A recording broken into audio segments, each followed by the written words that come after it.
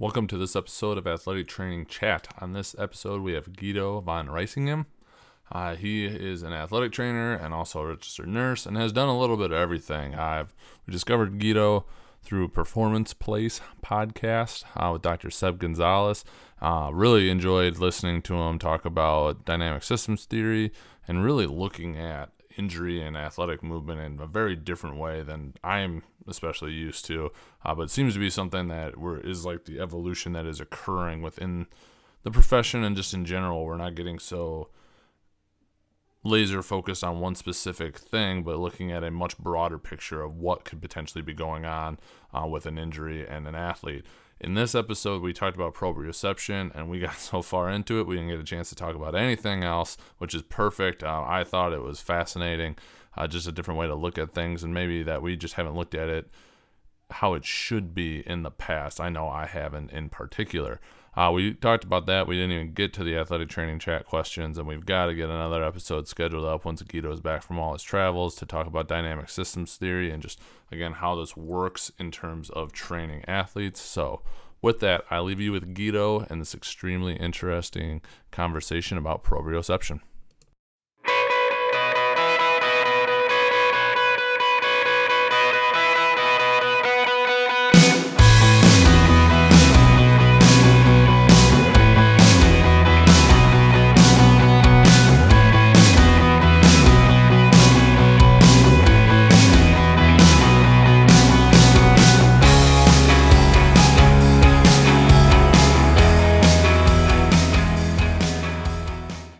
Well, we are recording, so I will get started and we can just hop into it.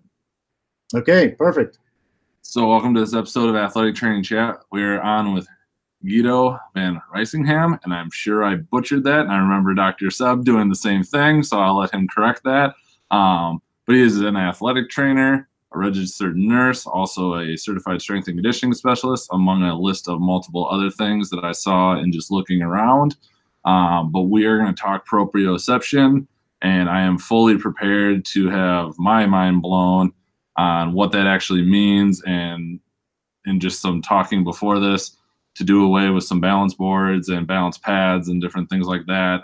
But I'm can't wait to see where we go with this and the information you have. But if you'd like to give some more background on kind of how you got to where you're at, and then we can jump right in. Yeah, sure. Well, thanks, Joel. It's a great honor for me to be here on your podcast. I've heard some great things about you and what you're doing in your arena, and then your love of spreading knowledge and scientific evidence, especially for our colleagues, the athletic trainers, of course, other clinicians. So how I got into proprioception? Well, this is probably about 12, 13 years ago. Maybe a little bit longer, as the internet started, popping up and people were starting using it more for social media reasons. I started noticing that a lot of individuals were using or proclaiming they were using balance exercises and then claiming it would improve proprioception. And then I also noticed that if you would go on YouTube and you type in balance exercises, and then another YouTube, you type in proprioceptive exercises, they're the same. And so it doesn't make any sense to me that two different things can be the same. So I think, and we'll go through that here in probably the next half hour, maybe longer, I think there's a lot of misconception by many individuals of what really proprioception is and what really balance is. And then, of course, what the exercises are, assessments, et cetera, et cetera. I was still working at Oregon State University at that point, and I had an international student that was with me. His name is Dean Kim. He's currently living in Canada. Very intelligent young man. And he wanted to have a project. So he had a year time to do a project with me. So the project I gave him was review of literature on what really balance and what really proprioception is. And I gave him a bunch of stuff to read and a bunch of links for him to get into. And he did a phenomenal job doing a great review of literature on this. And then actually together we have published a paper on it. It's called The Myth of Proprioception, and it's published in the International Journal of Sports Physical Therapy. Since then, I've been invited multiple times worldwide on presenting on this concept, number one. Number two, doing also workshops on this. So I developed basically not only a paper, but also a PowerPoint presentation. Some of them are short, like 50 minutes, and other ones are literally 4 days, 7 days workshops, weekend workshops. Actually, I have a presentation that I'm going to do in Vail, Colorado at the Mountain Con Conference. So it's run by J.C. Cole. He is their performance director. This is a private school in Vail, Colorado, where our elite American winter sport athletes are being trained from a very young age. And John has been a great fan of my work, including movement variability as well, which I've done several workshops on and presentations as well. So this time he invited me to present right after Mark Verstegen. I mean, I can't think of any greater honor for that. We are a big fan of him around here. We model a lot of our sports performance off of the Exos model. Just makes too much sense. Excellent. So yeah, Mark and I actually go way back before Exos existed, before even Athletes Performance, which was the first company he founded, existed. When I worked for the Baltimore Orioles, he was at the Bolletary Institute and was their performance director. So Mark and I go way back. When we still had hair, and the hair we have left wasn't gray. It's that long ago. But anyhow, so I'm presenting there for it's just 50 minutes, but just to give him a short kind of an idea, what I think proprioception really is and what should be challenged if we assume we can improve proprioception. Because at this point, it's still pretty much of an assumption. A lot of people think we can improve proprioception. But if you look at the literature of it, it's probably unlikely. But there are factors associated by proprioception as also balance that can be improved, which I will discuss here in a minute. After that, I'm actually flying straight to Seattle, which will be May 4th, 5th, where I will do a workshop with Michael Lee for a majority of clinicians as also non-clinicians on my movement optimization model, which includes proprioception and a lot more than that. That's a project that I've put together for the last 12, 14 years. Just looking at my experiences and my learnings and the learning from many other people. I've basically set up my own system on how to, let's call it, correct movement after injury, when performing repetitive movements, and also for people that live a sedentary lifestyle and want to become active. Then also I'll have a proprioception workshop in San Francisco. This is June 8th, 9th, and I'm really looking forward to that. It'll be the first time in the California area that I do a workshop on it. Predominantly will be clinicians there, tons of athletic trainers, physical therapists, chiropractors. So that's kind of that. So now that you know how I got into proprioception and how I got interested into, what's the difference between proprioception and balance, let's delve a little bit deeper into it. So if you look at the literature and you look at history, and as you already know, I'm a history buff, one of my quotes often is, if you don't know where you're coming from, you don't know where you're going. Right. So my students know that I keep pounding it into their head that most likely there's not a lot of new things that we can come up with. I mean, we have new things like kettlebells, et cetera, but in reality, it's just overload. The techniques might have changed a little bit, but the general concept have not changed at all. Probably the only thing in the last 20, 30 years, if not longer, that is new to expose our body is vibration. And so I have a whole workshop on that as well. Whole body vibration, the effect on strength, power, force development, and then, of course, rehabilitation, et cetera, et cetera. The rest is old school. We just keep reinventing stuff. That's it. And often then, because of our reinvention strategies, we get a little confused, and sometimes we get off the reservation, and we start assuming that certain things are happening, and that's not necessarily so. So what is balance? Where's this coming from? Well, if you go back into the literature and into the history, it's basically acrobatics. So people doing crazy things on bicycles, et cetera, et cetera. If you look now at the literature of proprioception, where is that coming from? It's basically coming from sensory motor rehabilitation experts. So these were physical therapists, and these were nurses that worked with kids with polio, et cetera, et cetera. And they wanted to make sure that these kids were able to relearn to walk and do simple things like going to the bathroom and so forth. And like I already said, we need to go back into the history. So where is the word proprioceptors now coming from? Well, proprioceptors is actually those same rehabilitation experts and those after them more recently have started using the word proprioceptive nerve endings. So as we started getting smarter and started realizing that we have, let's call it sensory organs in our skin, muscle, fascia, tendons, ligaments, etc., even bone, we started using the words that were discovered by these researchers and basically made verbs out of them. So proprioceptors were kind of found in anatomical structures, and then suddenly we see in the literature words popping up like proprioceptive exercises. Assuming that we can augment proprioceptive acuity or sensitivity in those that had an injury. So a lot of people claim doing balance exercises post-ankle sprain is going to basically improve the proprioceptive sensitivity or returning of normal proprioceptive sense. But we should wonder, is that really possible?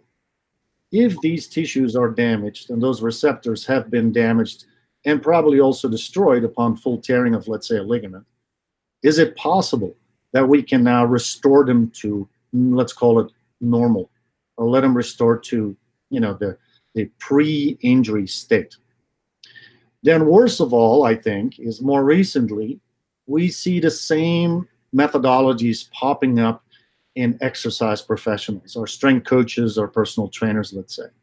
Now, they're basically claiming that their exercises is augmenting non-damaged receptors. So we should wonder, is that really possible? So can we augment receptors that are not damaged, and can we make them basically, improve doing their job? So that's what I basically started digging into.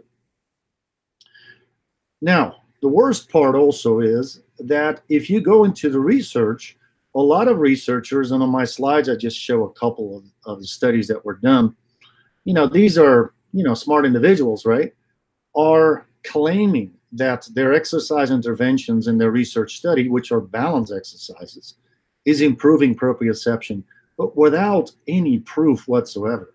They're basically saying an apple and a pear is fruit. Well, that might be so, but we need to become a little bit more clear on that. Is that really possible? Is that really true? So a lot of assumptions are being made, and scary enough, even by researchers. Mm-hmm. So at this point, a lot of people believe that proprioception is improving balance, balance is improving proprioception, and that basically, in somewhat a way, they're the same. And so I digged in deeper, and basically the synopsis of my whole presentation is the following. Balance is a skill. So like any skill, we can get better at it. If I throw darts and I suck at it, well, if I practice, I'm going to get better at throwing darts. But proprioception is a sense. So the question now is, can we improve a sense? So similarly, can we improve taste? Can we improve smell?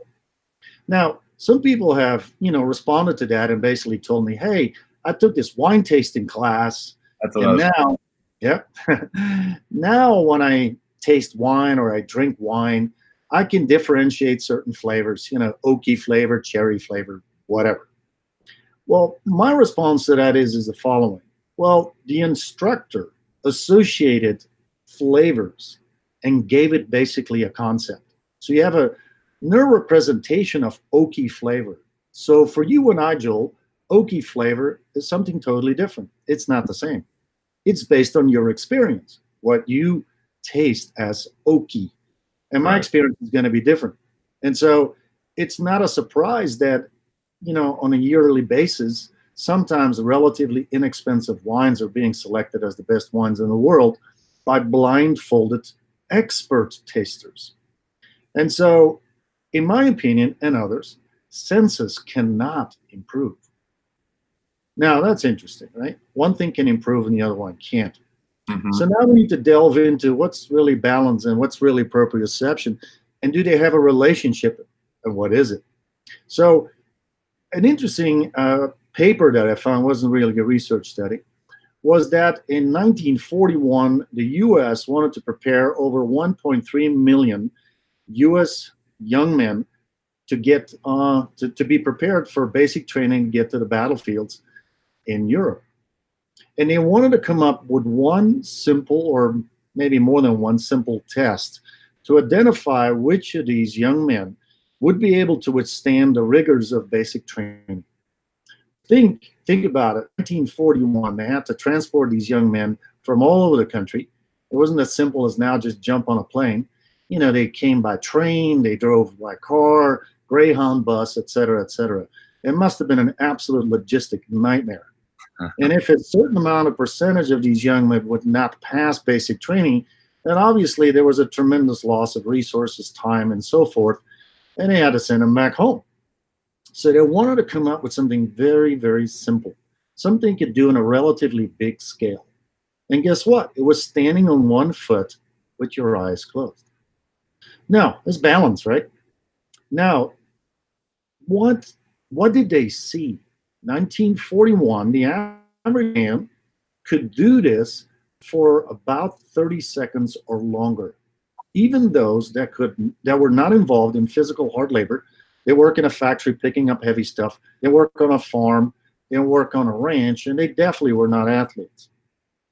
Those that were physically trained through their job, the ranchers, the farmers, the guys that loaded up trucks, let's say, they can do this on average for a minute. And the athletes were able to do this for average 2 minutes.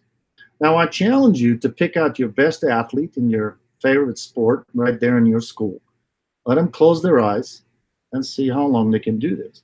Well, what we notice, this is not scientific evidence, but any time I go to a country and any time I do a workshop on proprioception or I mention balance, most people cannot do this for longer than 30 seconds, even athletes. Mm-hmm. Now, maybe it's just a pure coincidence, but I think we're seeing a deprivation of simple things like standing on one foot.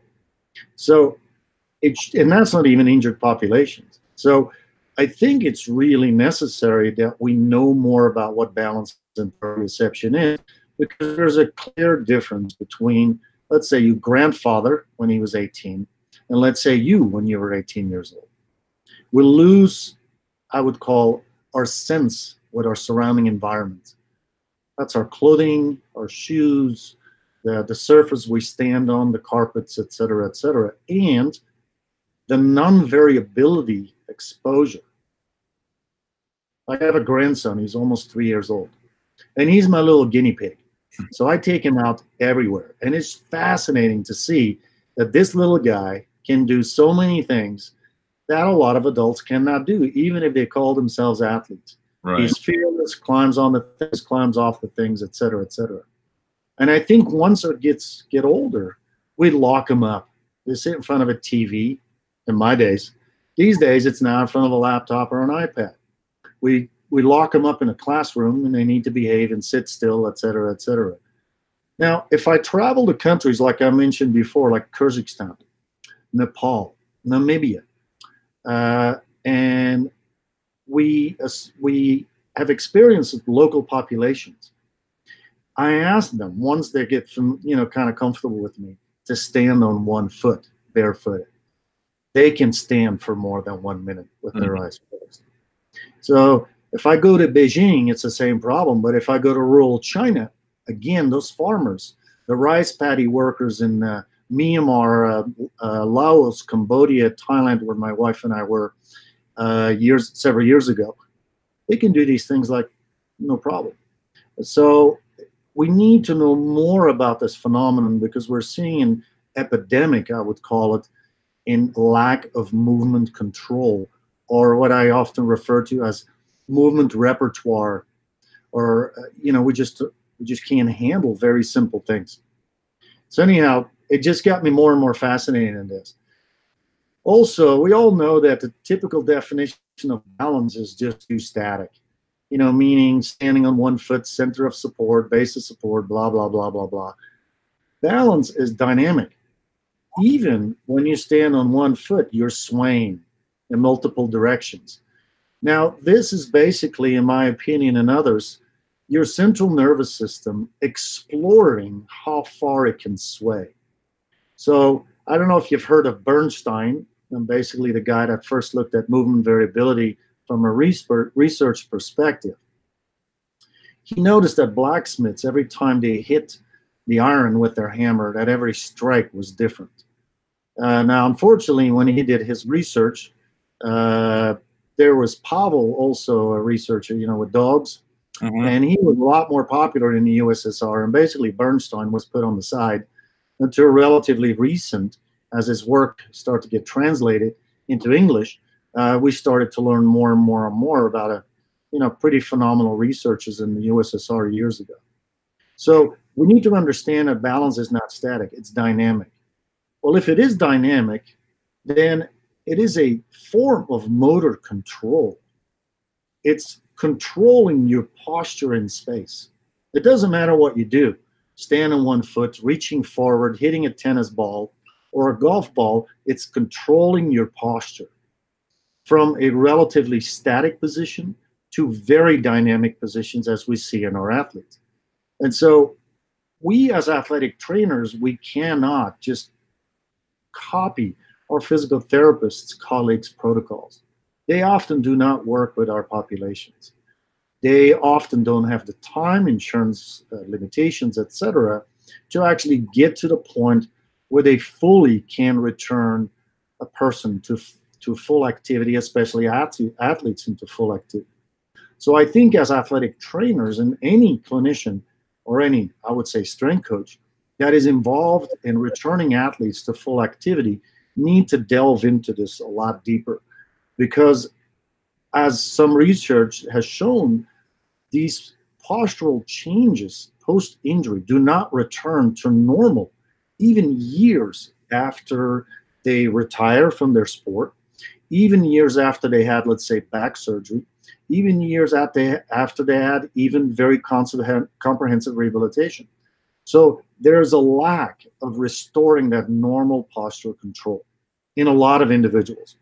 And so I do workshops not only on for people that work with athletes, but also with non-athletes. So if it is dynamic, then it's also specific to the task.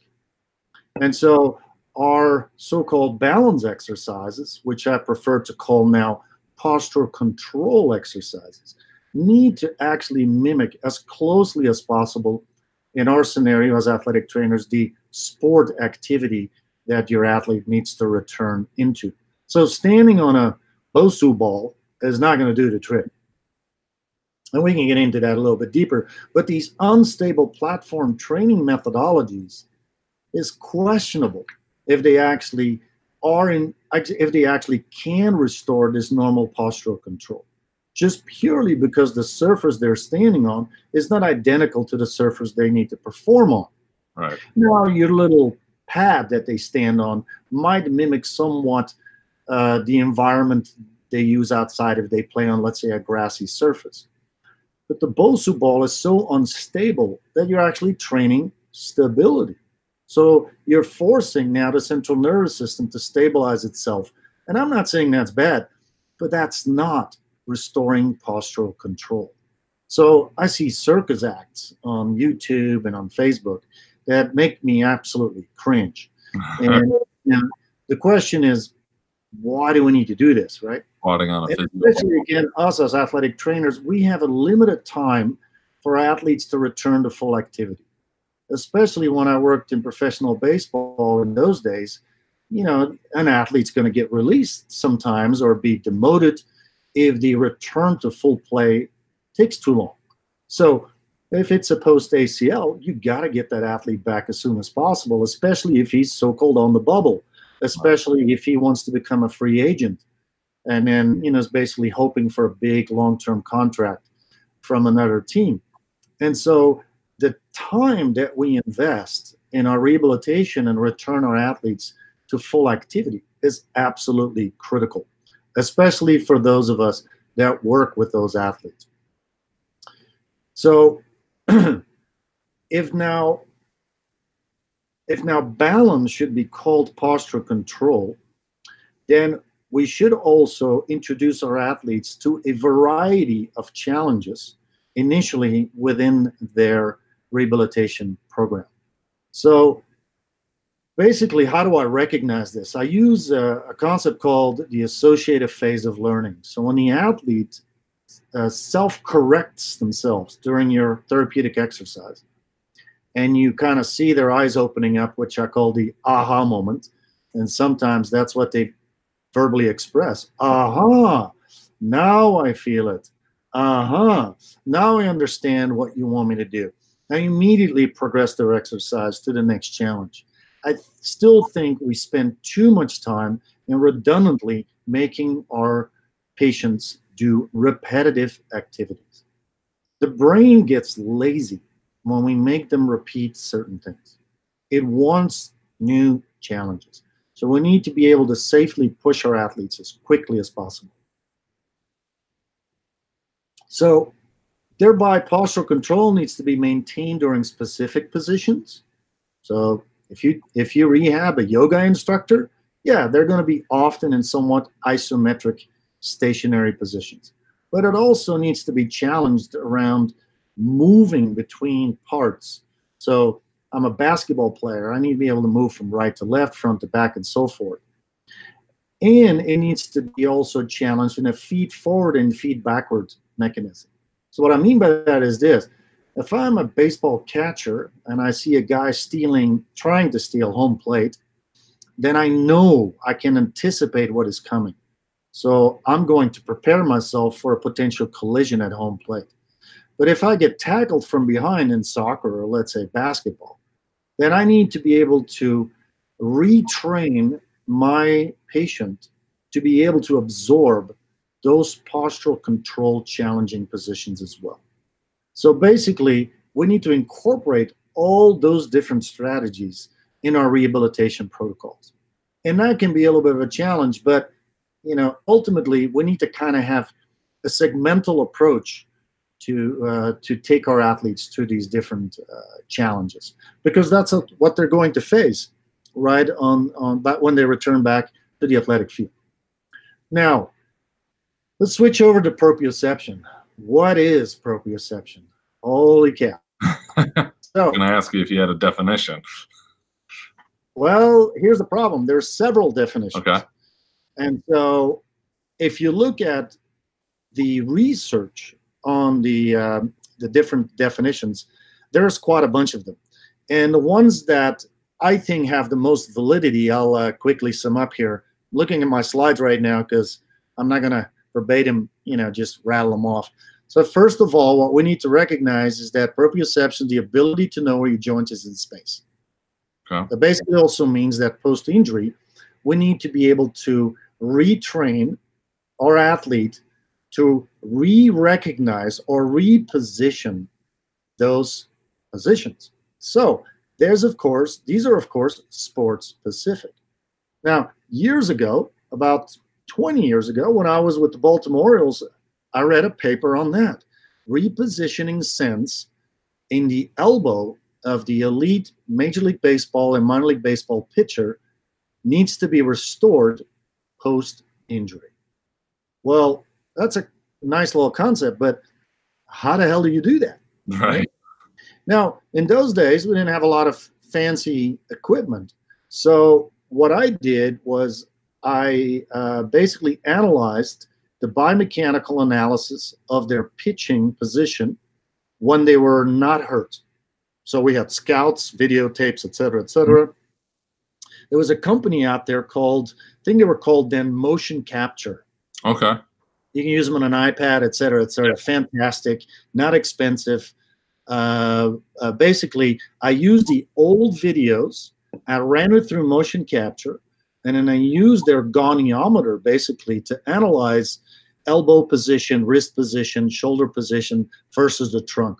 Now, this is all kind of brute data, but at least I had somewhat of an idea before they were hurt, where was their elbow? Where was their hand? Where was their wrist? So what I did was I put in this athlete in front of a mirror. It was literally in our bathroom. And I basically repositioned their elbow, shoulder, and body as best as possible according to the data, their pre-injury data I obtained. And then I used a piece of athletic tape. I would stand in front of the mirror. I kind of put it out in front of them, and I basically said, listen, when you see that this top of the tape is hitting the bottom of your elbow, you let me know. So I dropped it down. They said, right now. I taped it on the mirror. Then I used another piece of tape where their forearm was. Then I made them close their eyes, return their arm to, let's say, call it neutral or passive position, and then they had to reposition that position. Then they, because of the tape, they could see how much they were off. I made them correct that, close their eyes again, and repeat that activity over and over again until I saw that they could repeat it without, that it was repetitively repeated accurately. Now, this is no scientific evidence, but what I found was, first of all, when these guys were ready to throw, tossing program, and we had our pitching coach, help them to return to tossing and then eventually, of course, throwing long toss and then throw off the mound. Without me telling the pitching coach what I was doing rehab-wise, he told me, he said, I'm noticing these guys that you are working with are able to return to normal throwing mechanics sooner. Now, in professional baseball, time, again, is of essence. Mm-hmm. If I can shave off 3 weeks, a month, maybe more, of them return to play, that's freaking huge, right? Not only for the athlete, it's also for the organization. They're basically, with me in Sarasota, getting paid doing rehab versus getting paid and actually work, do their job, which is being a baseball player. Mm-hmm. So that whole concept of joint repositioning sense, I found quite fascinating, and I use it a lot with my individuals ever since then, so more than 20 years. Now, of course, joint repositioning is sport and action specific. So we as clinicians need to become very familiar with the biomechanics of the athletes we work with. When did they release the ball? When does that foot get off the ground when they jump over the hurdle, et cetera, et cetera? If we cannot do this, sometimes time constraint, and I'm stereotypically thinking now, you're an athletic trainer in a high school and you're responsible for a ton of sports, Mm-hmm. then you need to be able to have a conversation with the coach, or somebody needs to be able to help you with that, because I think it's critical that we are aware of that. So because of the pitching coach and then also our pitching coordinator noticing that the athlete was able to return faster to throwing and pitching, I was able to kind of open the door and have a conversation with him. So now I'm learning from my pitching coaches, right? This is their living, is recognizing patterns. And basically that relationship helped me, and it also helped them quite a bit. The next definition that we see in what is proprioception is called the ability to detect motion in a joint, often referred also as joint position sense. Now, in sports like Olympic weightlifting, for example, I worked with some Olympic weightlifters and power lifters as well. If you mention this to them, they get it right away. They say, of course, I need to know where the bar is, for example, when I'm snatching, when I'm doing overhead snatch or something like that. So we need to find a way to restore that as well. And considering if we work with elite individuals, that motor program is still there. It is still, the central nervous system can tap into it. And I think we need to kind of create a way, open a gate for them to relearn as quickly as possible where that sense is.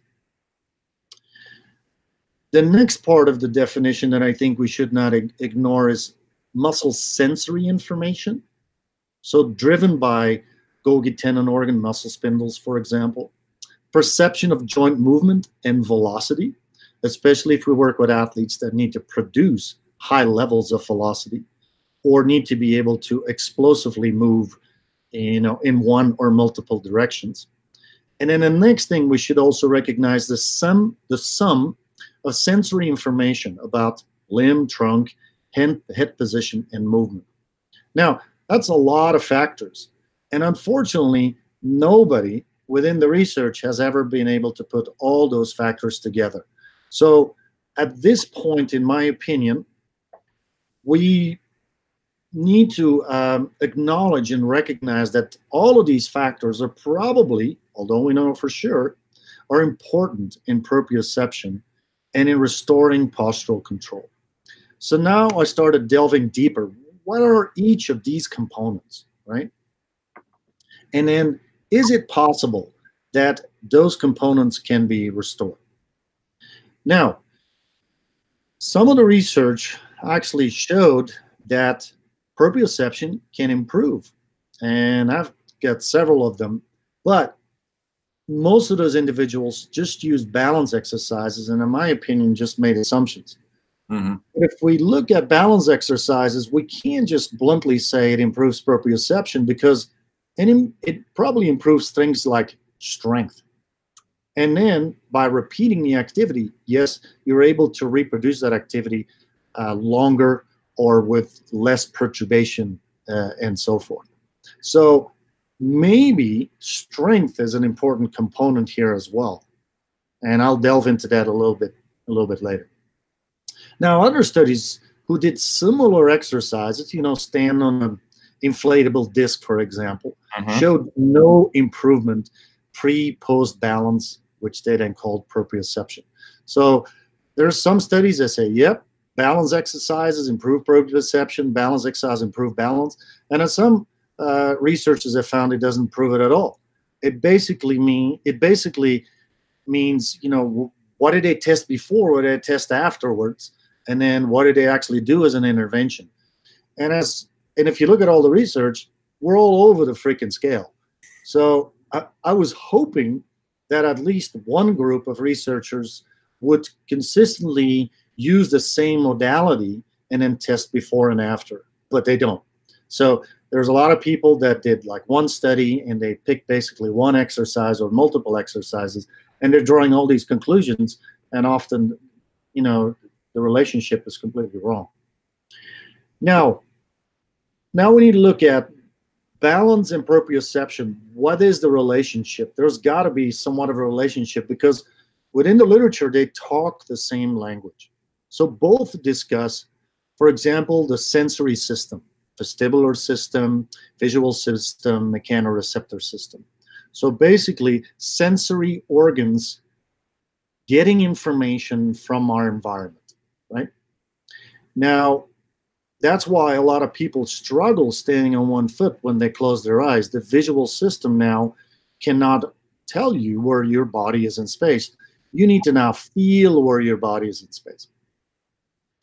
Now, let's look at each of those systems. What's the job of the vestibular system? Well, number one, it gives us information about head linear acceleration. So a lot of our athletes need to quickly move their head from one to another direction. Let's say catching a basketball during a game. It also gives information about head rotation. So we're turning our head. It gives us information where our body is in space. And then head position. So for example, I was very fortunate as a non-athletic trainer. I just basically got into the country from Belgium. I did an internship with the Seattle Mariners. And Ken Griffey Jr. was a young man that was, I think he was only 19 years old at that point.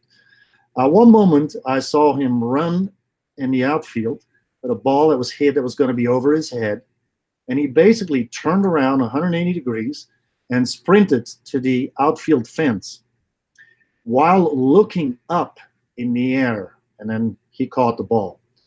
By the way, very few people ever seen an outfielder do something like that. And when I asked him afterwards, this is something very unusual what you just did there. You turned your head away from the ball. It was yards away from where you were, and you were able to estimate where that ball's going to land, and you actually looked up in the air. A lot of people couldn't even do that without falling on their face. He said that he would recognize the ball at a very, very early position. And he said probably before it even makes contact with the bat. So some of our elite athletes, and baseball is just an example, can predict what is going to happen. So Dean Kim and I are actually now looking at another phenomenon called the internal model of learning, which is basically a prediction model.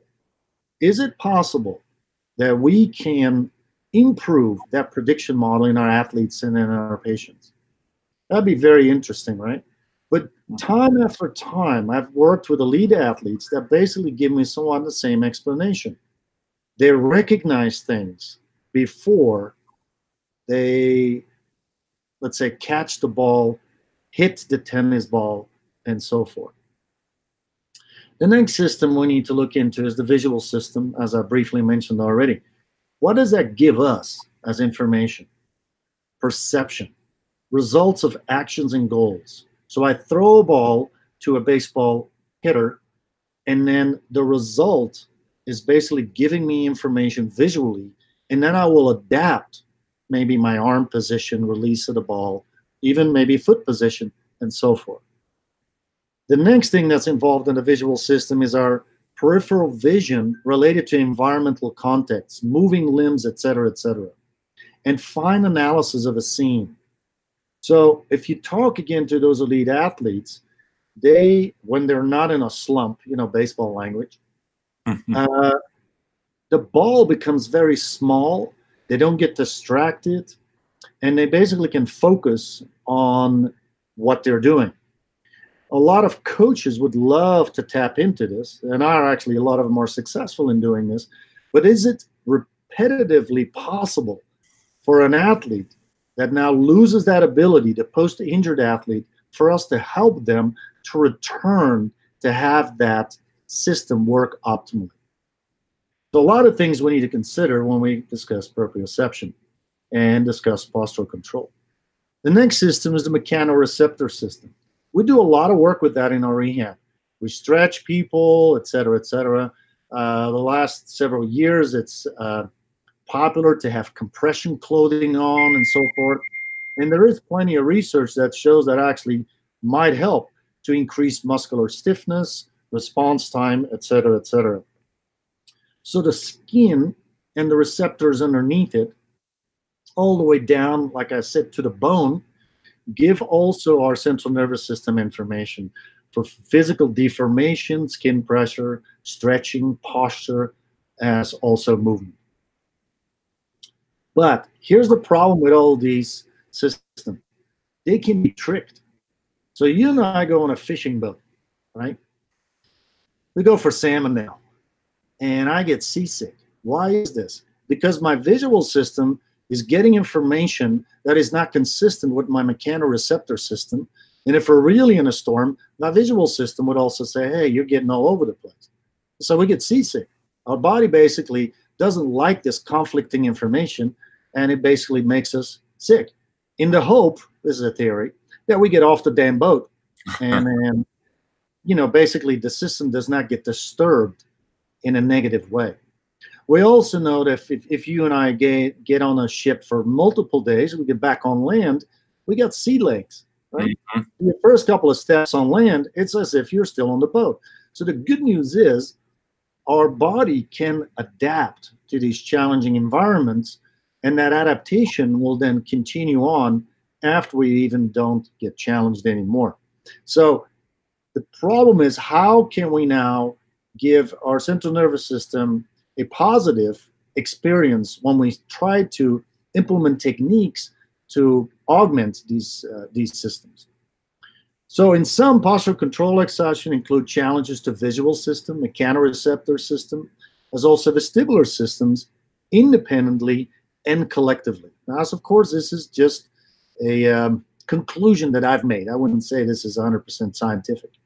So we should train the sensory system demands of the athletes and the patients that we rehab. So now, not only do we need to know somewhat of the biomechanics, joint position sense scenarios within the people that we rehab, we also need to be aware which sensory systems do they actually use predominantly a lot during their sport activities.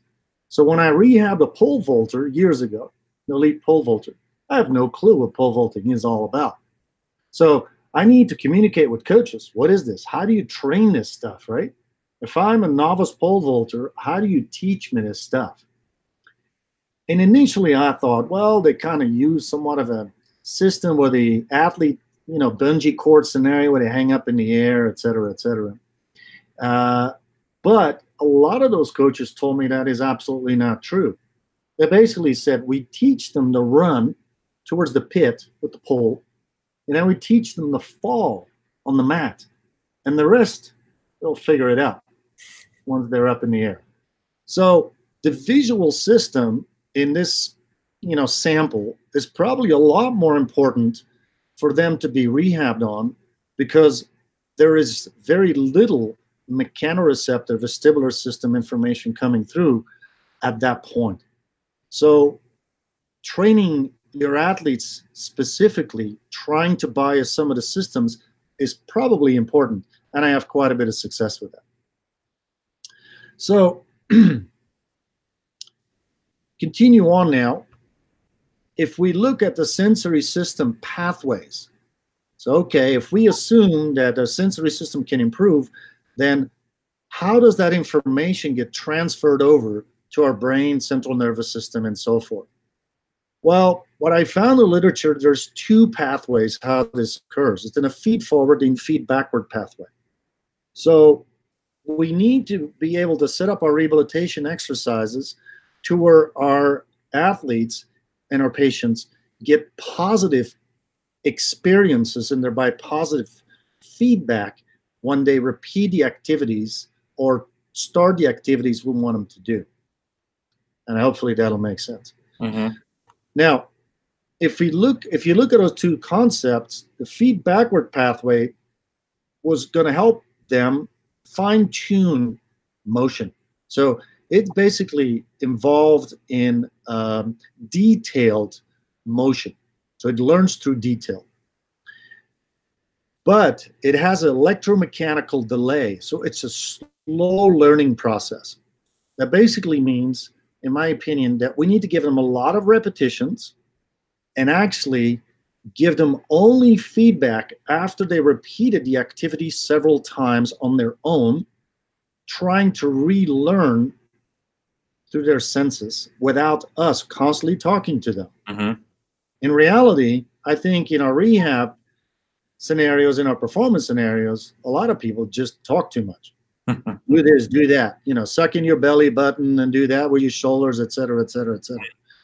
The challenge is we should try to create an exercise in an environment where self-learning occurs. And that's part of dynamic systems theory, is that if the athlete can self-explore, the constraint theory often called as well, learning is optimized faster, number one. Number two, retention rate is better, and carryover effect to similar activities is better as well.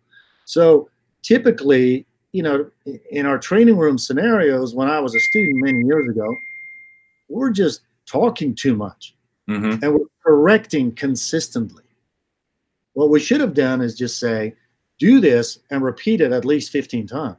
Right. If you want to give it a number. If we work with an individual one-on-one, then, it's not a specific number, but then again, like I said before, I'm waiting for that associated phase of learning, their self-correction. Then I progress their exercise, which is often then challenging them at a higher level. Right. And then you basically tell them, this is what I want you to practice now. The feed-forward pathway is basically, as some people refer to, as a reflexive pathway. So this happens a lot faster. They're preparing themselves for something. And I think that's the phase we need to train first. An anticipated perturbation than a non-anticipated perturbation. Now, if we consider those two pathways, we can already come up with two different exercise strategies. The first one I call a quiet stance. So the start of our exercises should be stand on one foot. And then if we want to augment the senses, we're going to make them close their eyes. We want to change the surface a little bit, barefooted, et cetera, et cetera. And that's typically an exercise that we start with any population. And that's definitely one we should focus on. We work with elderly and so forth. Then ultimately, we need to progress it to challenging more of the systems, and we're become dynamic that is specific to the sport, as also the non-sport if you work with non-athletes.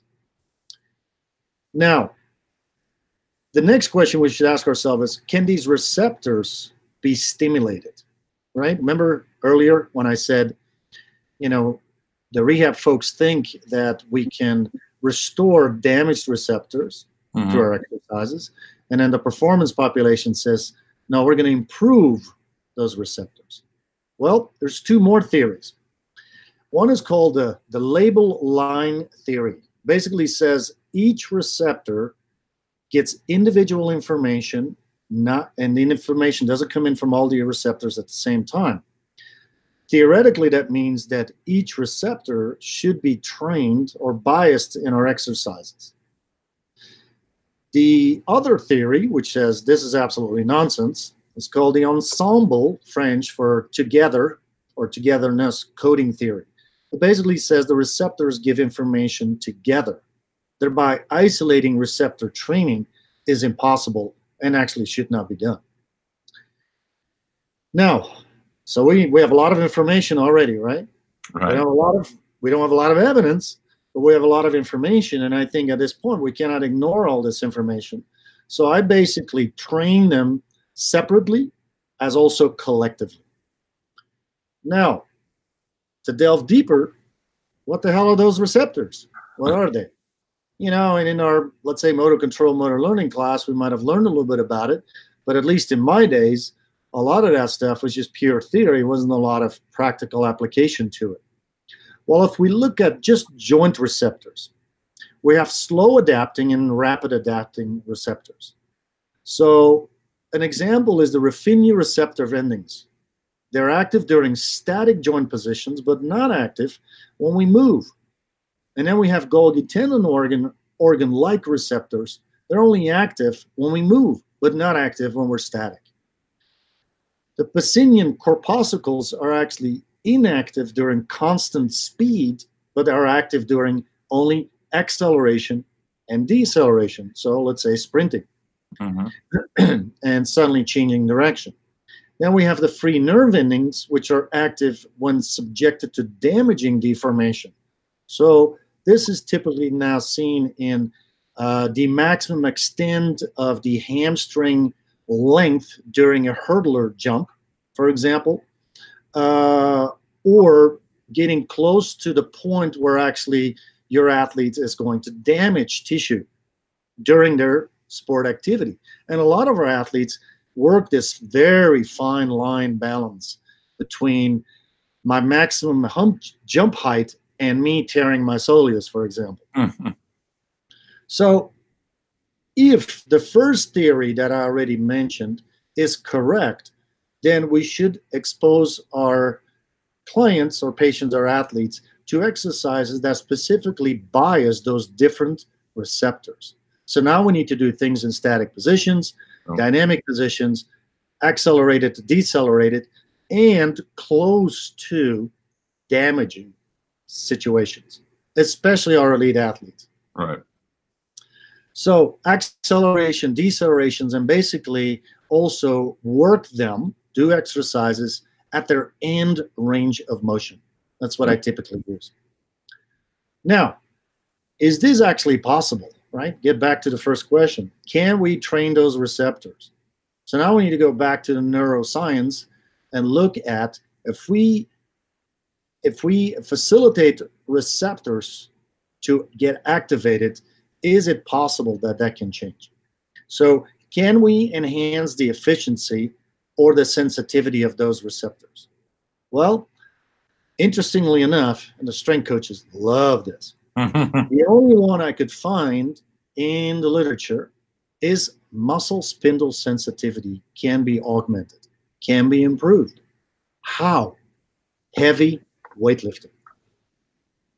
Now, unfortunately, in the laboratory, and there's very few studies, by the way, the sensitivity could be augmented through what they call measuring the H reflex. Now, the H reflex is not a direct measurement of muscle spindle sensitivity.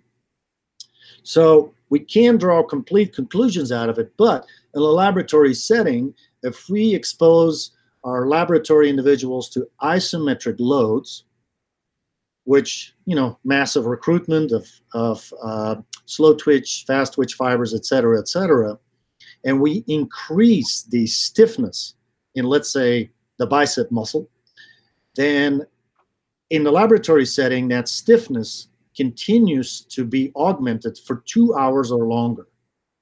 But if you work with strong individuals, let's say bodybuilders is the prime example.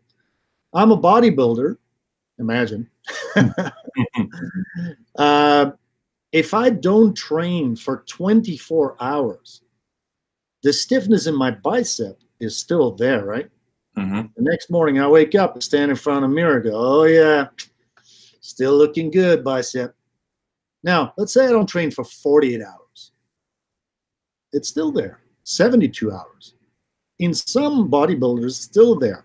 And so what I assume, and what some other individuals assume, that probably that stiffness, that sensitivity, can last for much longer than our laboratory 2-hour setting. Gotcha. So maybe the most important component in restoring so-called balance, so-called proprioception, and actually postural control should be strength training. Now, that's not a little mini band stuff. That's heavy lifting. Right. Now, we can now manipulate what you refer to as heavy lifting, because if we work with a rehab client, we obviously can do close to 1 RM max lifts. Right. But we can do sub-maximum loading, let's say 30% RM max, and do more repetitions without rest. And, all the protocols are there, right? Look at the NSCA protocols and that stuff. So time under tension, which actually a lot of bodybuilders use when they train, the multiple repetitions when so-called stiffness, fatigue, whatever you subjectively call what you feel, if we push that envelope, then we don't need to work with very heavy loads. We just need to do more reps and less rest in between.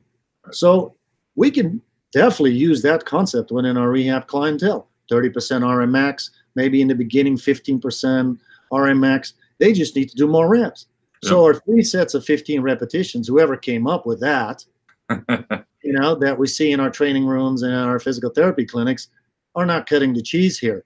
Right. We need to learn more about what is strength training. So the muscle spindle is probably the most important factor right there, and most likely strength training is going to make a big difference.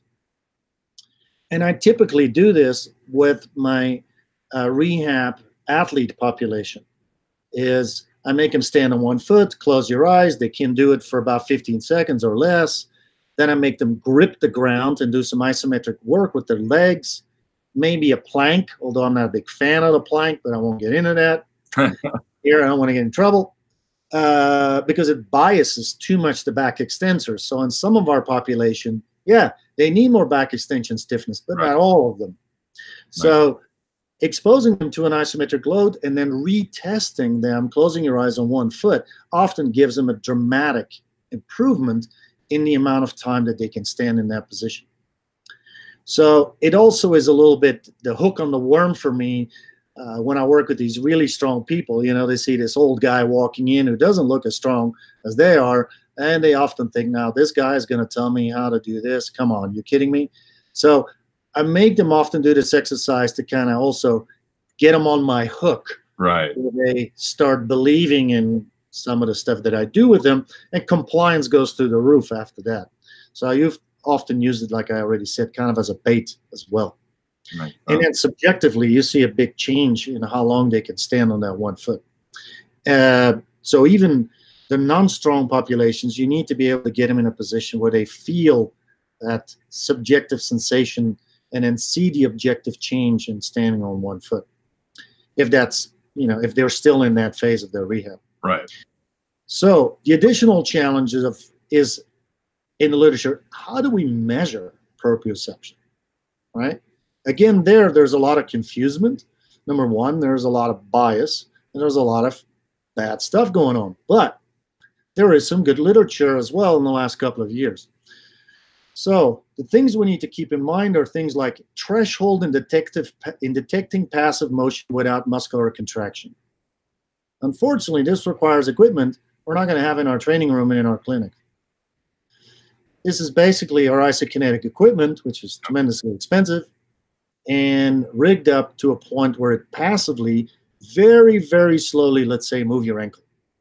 The individual gets kind of a button in their hand, and they push on it, they're blindfolded, when they feel their ankle moving. The next way of measuring it, again, only possible in a laboratory setting, is joint ankle reproduction task. Subjectively, we can do that a little bit with our goniometers and what I did with the tape and the motion capture stuff. So it's a little bit simpler for us to apply. It's not very accurate, but at least it gives us a little bit of a way where we can retrain this joint angle reproduction. Force sense. Again, not very simple for us to do in our clinical setting. Velocity sense, same thing. And somatosensory evoked potential, which is basically somewhat of an EMG study. You stick needles in them. Again, just not very practical. Right. But within the literature, that's what you will find, is that most of the ways you think might measure proprioception at this point, as far as I know, is impractical for us to use and or very expensive. Right. So by now, we should conclude that it's low feasible, the feasibility is low to change muscle spindle sensitivity in the long term, unless you get exposed to strength training on a regular basis. So especially we as athletic trainers, we don't work with sedentary populations. Right. We often do not work with individuals that have lost a lot of their muscle stiffness. We often don't work with individuals that have been immobilized for a long period of time. We often don't work with people with chronic pain and who've basically been actively immobilized. Either psychologically, they're afraid to move, or they just can't move, or they don't want to move because they have discomfort. So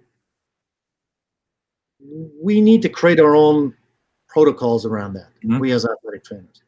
We need to come up with a system, and maybe it's already out there, I haven't found it, that we look very closely at time loss or time of inactivity in individuals that have a relatively high muscle spindle sensitivity. And I think once we figure that out, we'll be able to progress their rehabilitation programs faster. We probably are able to skip our first phases, which in reality are all PT protocols, right, and go immediately into phases that are a lot more challenging. Because our individuals that we work with are just different.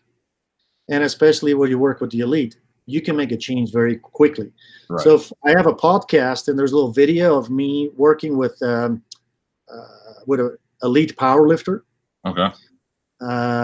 Chris Duffin. He's probably one of the top 5 strongest men in the world. Yep. And he allows me to talk about this with back pain. And basically by giving him one exercise, changing dynamic systems theory model, his attractor state from his back extensors to his abdominals, his pain is instantaneously gone. I will definitely look that up and link that up in the notes. We also need to realize that pain is not equal to tissue damage. You know, that's been pounded in my head when I went to school, right? It's bad. Pain is bad. It's like this negative experience. Right. And the people we work with also need to understand the difference between pain and discomfort. Yep. Discomfort is not damaging. Like Chris, low back, yeah, his back extensors are so tight, tremendous compressive forces on his spine. Yep. And he gets basically to the point where they can't contract any higher. That is uncomfortable. Right. Even for a guy that is used to discomfort. Right. It's not pain. There's nothing wrong. There's nothing damaged. Right. We just need to try to change that central nervous system attractor state. And in his scenario, it's quite simple, by making his abdominals stiffer. So applying some of these strategies to linear athletes, Olympic weightlifters, powerlifters, swimmers, sprinters, Yep. are quite simple. Because they only move in one direction. Definitely. Yeah, that makes It's sense. the ones that move in multiple directions. Our soccer players, our basketball players, our rugby players, and so forth. It's a lot more challenging to work with them to change the attractor state. But anyhow, I don't want to get off on attractor state stuff, but it's directly related to this. Right. Well, I know we've gotten into some very deep stuff, and I want to be respectful of your time. And now I feel like I should go challenge all of my athletes in their rehab in a completely different way, which is perfect. But as you had offered, I would be all for doing a round two when you're back in the States in a couple weeks, month, or whenever you're back. Yeah, that'd be great. Like I said, I'm going on a travel trip right now. I'll be Vail, Seattle, Beijing, Belgium, Greece, Beijing, Tokyo, Beijing. So yeah, once the China Spring Festival is over, which is over around April 1st, then I'm getting really crazy. So I started a private school over there in China, which is a 4-year program. I go there 4 times a year. It's a 7-day lecture, basically, 8 hours a day. Been fortunate to have some very talented young men and young women joining the academy. It's a very small elite group, and in 4 years they should be ready to make a difference in China. Awesome. Well, if it works for you, I will email you in a few weeks then, just to have it sitting there to remind you when you land back in the U.S. And hopefully I can chew on a bunch of the stuff that you gave in this episode and come back. And I would love to get into the dynamic systems theory. It's just something that I don't know that I've ever really been exposed to other than briefly looking at it. Yeah, it's perfect. So dynamic systems theory is something I ran into when I started looking at movement variability. The whole thing with movement variability started after I started noticing a lot of young professionals around me hanging their hat on things like the functional movement screen. Yep. And I'm not saying it's a bad thing, but they were basically concluding things out of the screen that was never the intent of the screen. Right. Basically they were, making conclusions that if you can't squat this way, then it's wrong. And if you can't do this that way, then it's wrong. And me working with, for example, Olympic weightlifters and powerlifters, you see them squat, they're totally different patterns. Yep. And now you're telling me that these elite individuals, one of them is doing it wrong and the other one is then doing it better. It just absolutely didn't make any sense to me. And so that was my first recognition of variety needs to be normal. And thereby I started delving into the concept of movement variability, which is directly related to actually the dynamic systems theory and the attractor state. So training and injury attracts us to move in a real specific way. And then I found that over the years of experience working with, hundreds, if maybe 1,000 of my patients and athletes, that those attractor states per body area that got hurt or activity or sport is actually quite predictable. And so it makes it very simple to recognize some of those patterns and then quite simple to correct them. And then that's what most people give me as a comment when they take my workshop. They say, oh my goodness, it's actually so simple. Why did nobody else think about this? Right. Well, I actually like simplicity. So you don't You don't see me doing things with crazy expensive equipment or whatever. It's often simple things like mini band and a body blade, and which most rehab settings and performance and personal training settings already have available. For sure. Because the client or the patient needs to repeat the pattern. It's not going to work when you just make them do it for a half or 3 times a week.